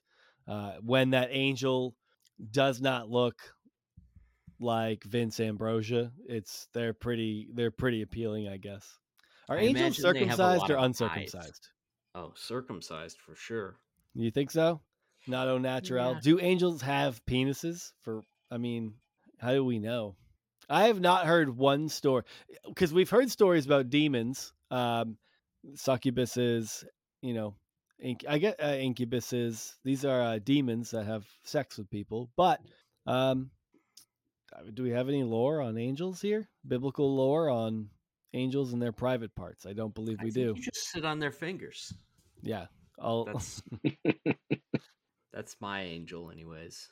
Did you read this part here with the two kings? This is a strange detail to throw in. So he's got these two kings. and one And he cup. said, the men you killed at Tabor, what were they like? They replied, they were dressed just like you, like sons of kings. They must have been my brothers, Gideon exclaimed. I swear that if you hadn't killed them, I wouldn't kill you. Then, turning to Jether, his oldest son, he instructed him to kill them, but the boy was only a lad and he was afraid to. Then Zeba and Zalmunna said to Gideon, "You do it. We'd rather be killed by a man." So Gideon killed them and took the ornaments from their camels' necks. Love What that. is that about? I don't know. I didn't. It just means Um, his son is as big as a pussy as Gideon. and that's the moral of the story. That's the moral of the story. It's just Pussies beget generational pussies. pussification.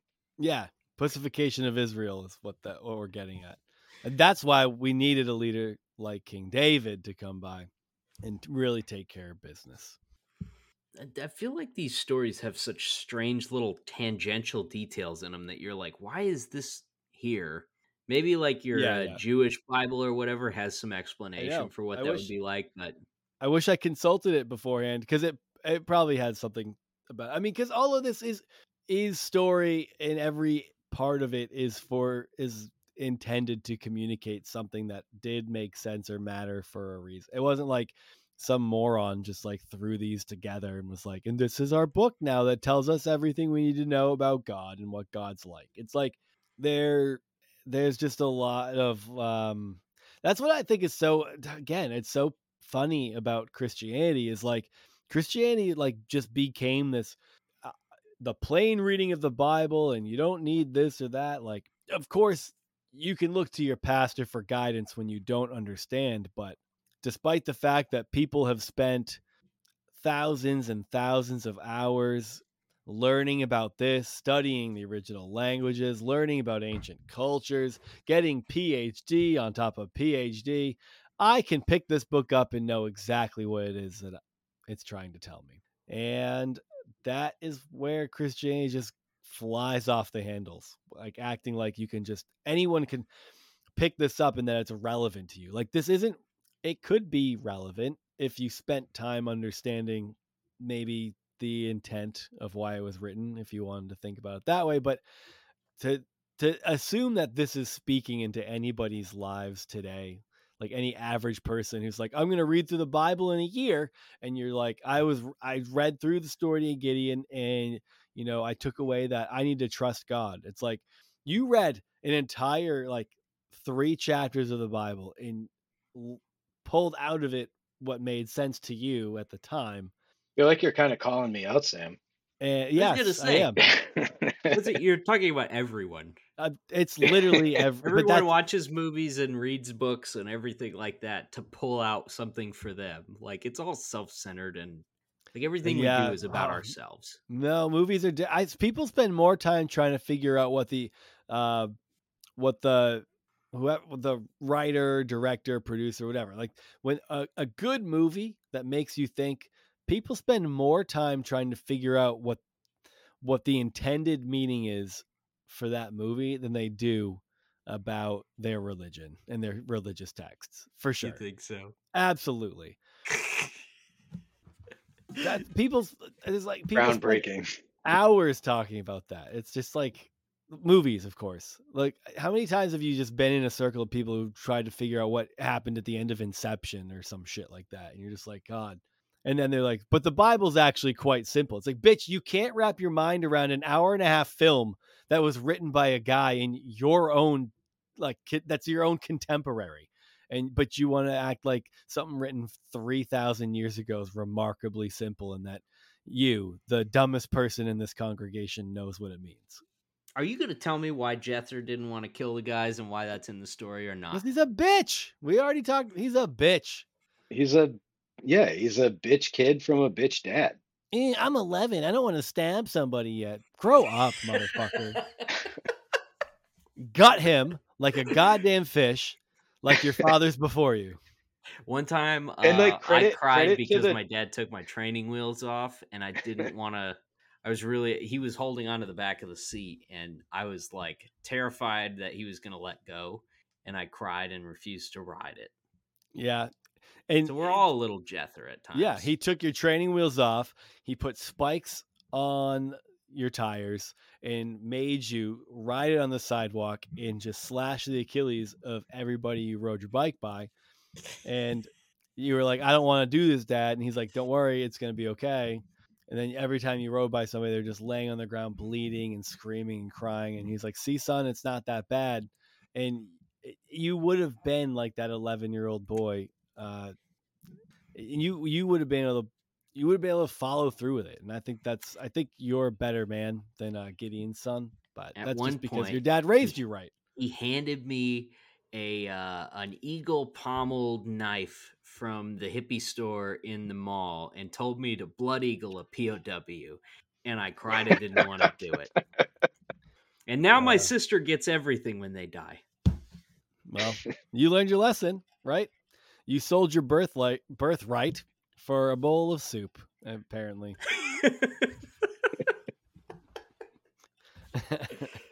Oh, my headphones falling off. Yeah, so we're at the point here where it just turns into like Gideon jerk off session. Yeah, he So just fucks.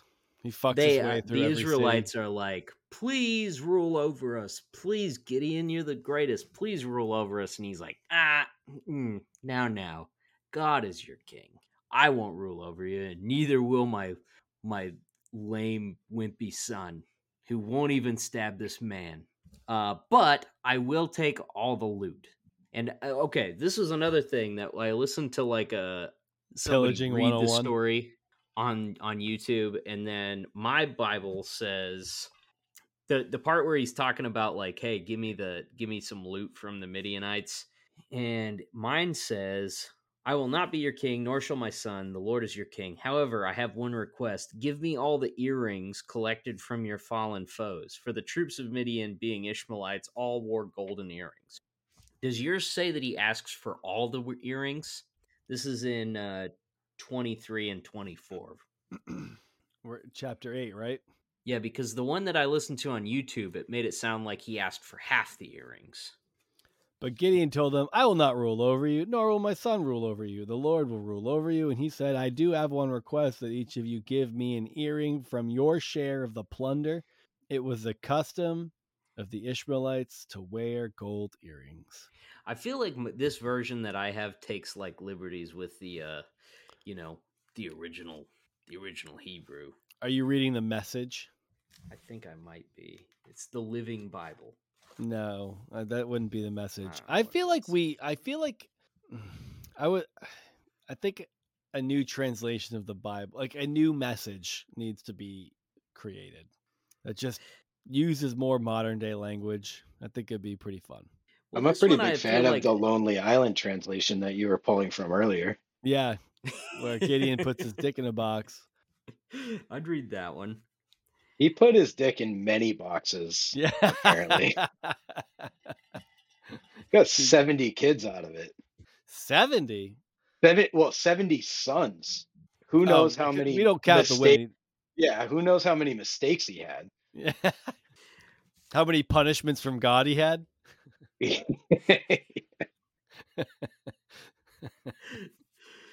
How much trade bait he spawned? How much future endowments he had? So this says that he spread out a sheet for everyone to throw in their gold earrings he had gathered. And my Bible literally says their value was estimated at $25,000. All right, adjust for inflation. When was this Bible written? Dude, it literally says the value is estimated at $25,000. Oh my God. Where does that come from? Their value was a 4-bedroom house in New York City in 1929. Yeah, that's a used Kia Telluride. What verse is that? What verse? That's 26. The weight of the gold rings he asked for came to 1,700 shekels, not counting the ornaments, the pendants, and the purple garments. I have the same thing. Mine is in shekels. Shekels. Shekels, yeah. Well, I don't know what shekels means. I'm about to find out. Put it in.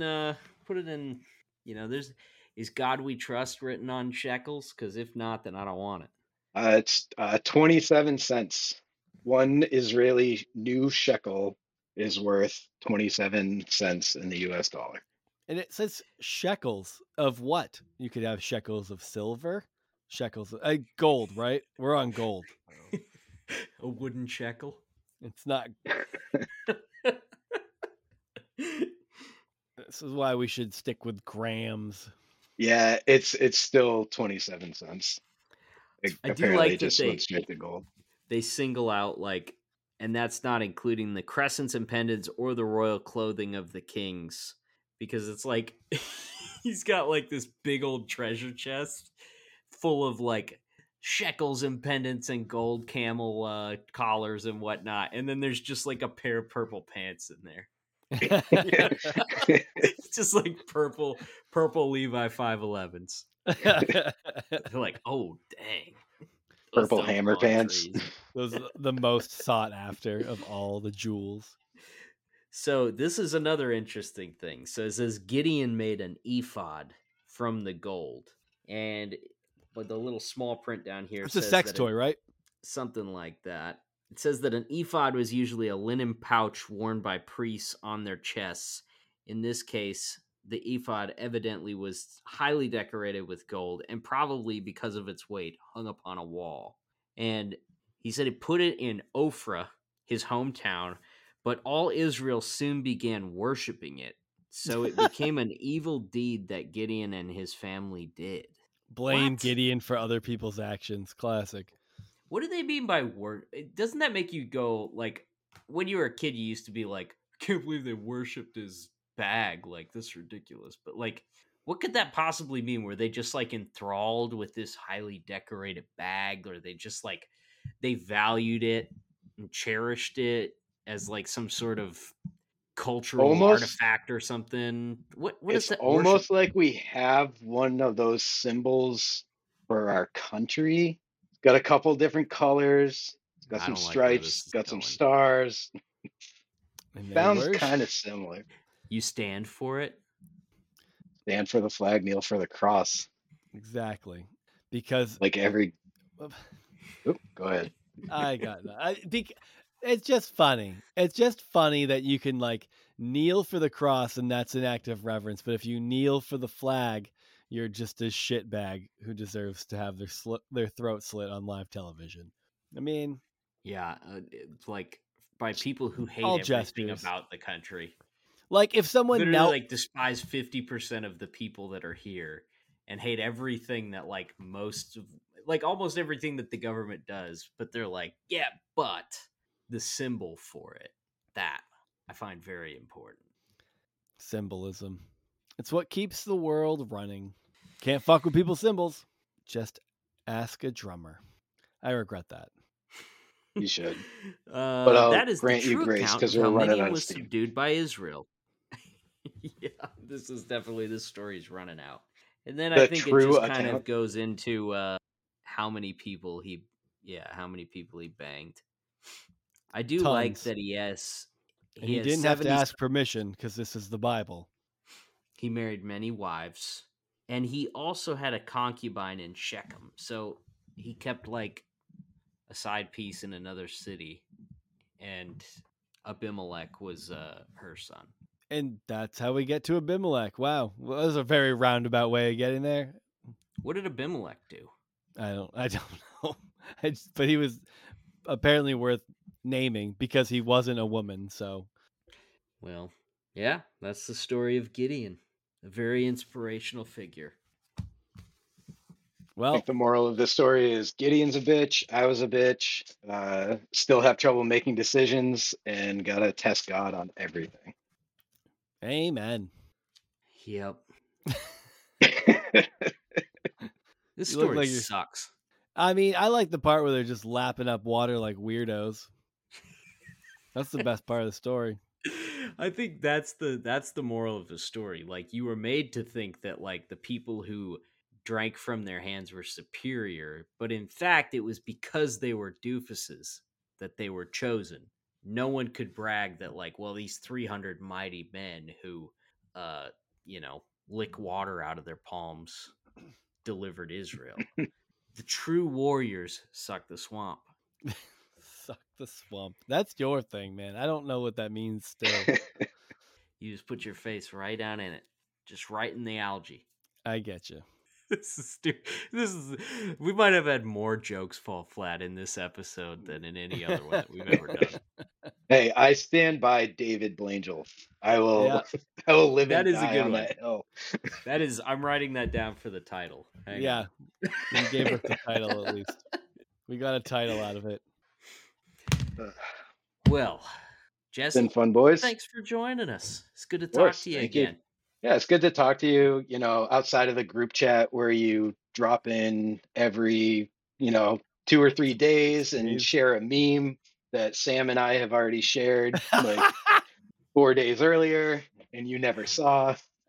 I'm getting worse and worse with correspondence. Like, Yeah, it's become a real problem. Before you say, because I know what you're doing, you get on Instagram, you don't look at your messages at all. You just get on Instagram, you scroll through things, you find something funny, and you hit send, hit it to us, and then you just haven't looked through the correspondence at all. You're like, I'm not going to see anything they sent, but I'm going to send them stuff, and they're going to do me the courtesy of laughing at what I send them. Yeah. Exactly. I have inbox anxiety. Like, I open it up and it's like, you have 9 new messages. And I'm like, oh, that's so much. I don't want this to be more than 30 seconds. So then I scroll and I send a few things. And Well, I do that too. I have that too, but I at least have the common courtesy of reading all the messages, not responding to any of them, and then sharing new content. There's not a lot of requirements for our group chat. It's only Send something reels. funny, react to it. You don't have to comment on anything, and then we just move on with our day. We're sending funny content, and you're just ignoring it because of your anxiety. Like, you don't owe us a response. We're sending you things that you want to watch. It's funny. I enjoy them. And you want to watch it. So just like open it, watch it. You don't even have to react. You just watch it, you laugh, and then you send us something that we didn't already send you. It's just really doing us a courtesy of like not. I feel like you're vastly overstating our time the with frequency with already sent you. I duplicate send you things. No, it's because it's getting worse, and we're good friends, and it's important to us. And this episode was a giant ruse to be a group chat intervention for Casey. That's all it is. So for the next 2 hours, we'll be shitting on Casey and how he's ruining our lives. In my job, I teach social skills to first graders and kindergartners, and now I'm working with you. Well, I will endeavor to do a better job of reacting to reading and reacting prior to sending new things. You don't even have to react. We can see when you've read it. It shows your work face. On proofreading his text. It doesn't look like somebody just sat on their phone.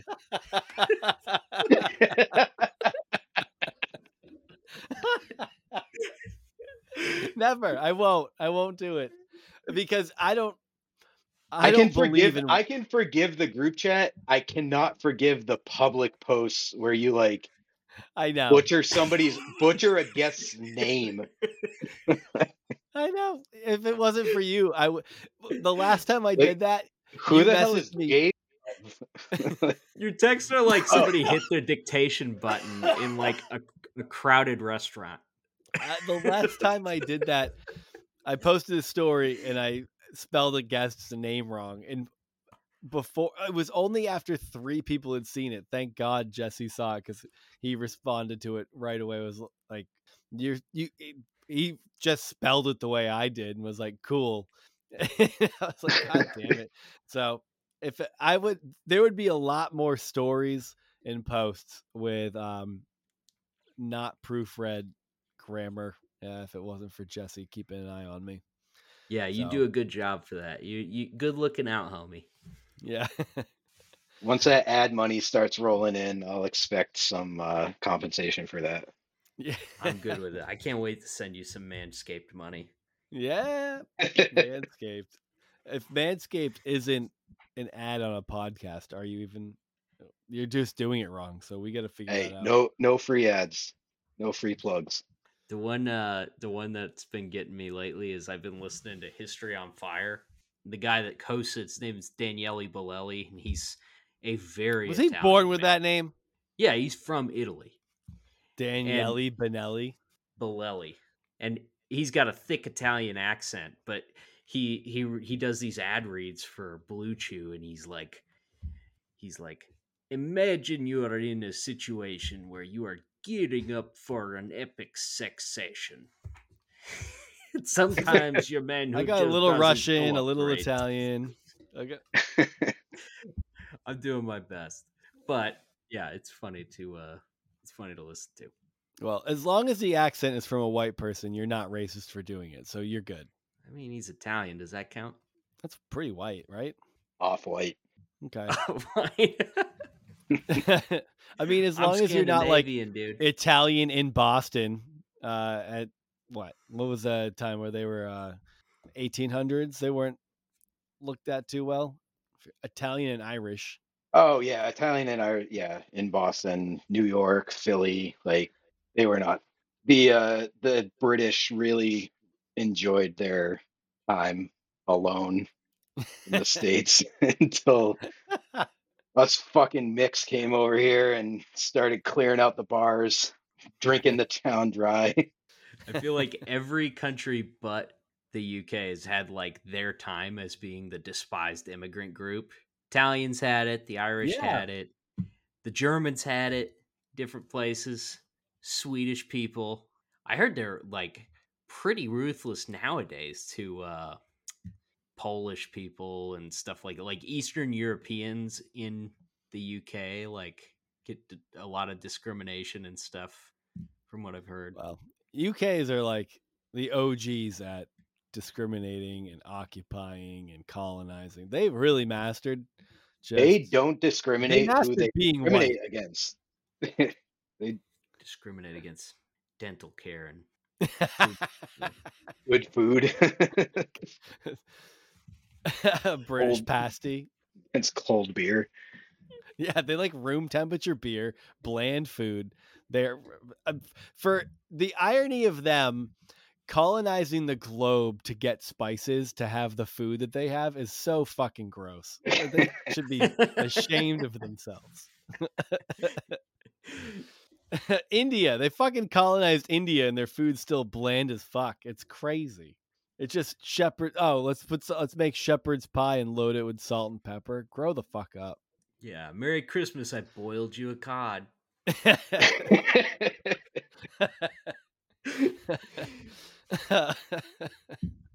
All right. Well, all right, let's get out of here. If you're enjoying the podcast, share it with your friends and leave us a review wherever you listen to it. Thanks to everybody who's left a review already. Very nice of you. Appreciate that. And if you want to get in on the conversation, join our Discord. It doesn't cost anything. It's a fun place to hang out. You can find a link on our Instagram link tree. But a lot of cool people in there, and it's a lot of fun. So join us there. And thanks for listening. Have a good night.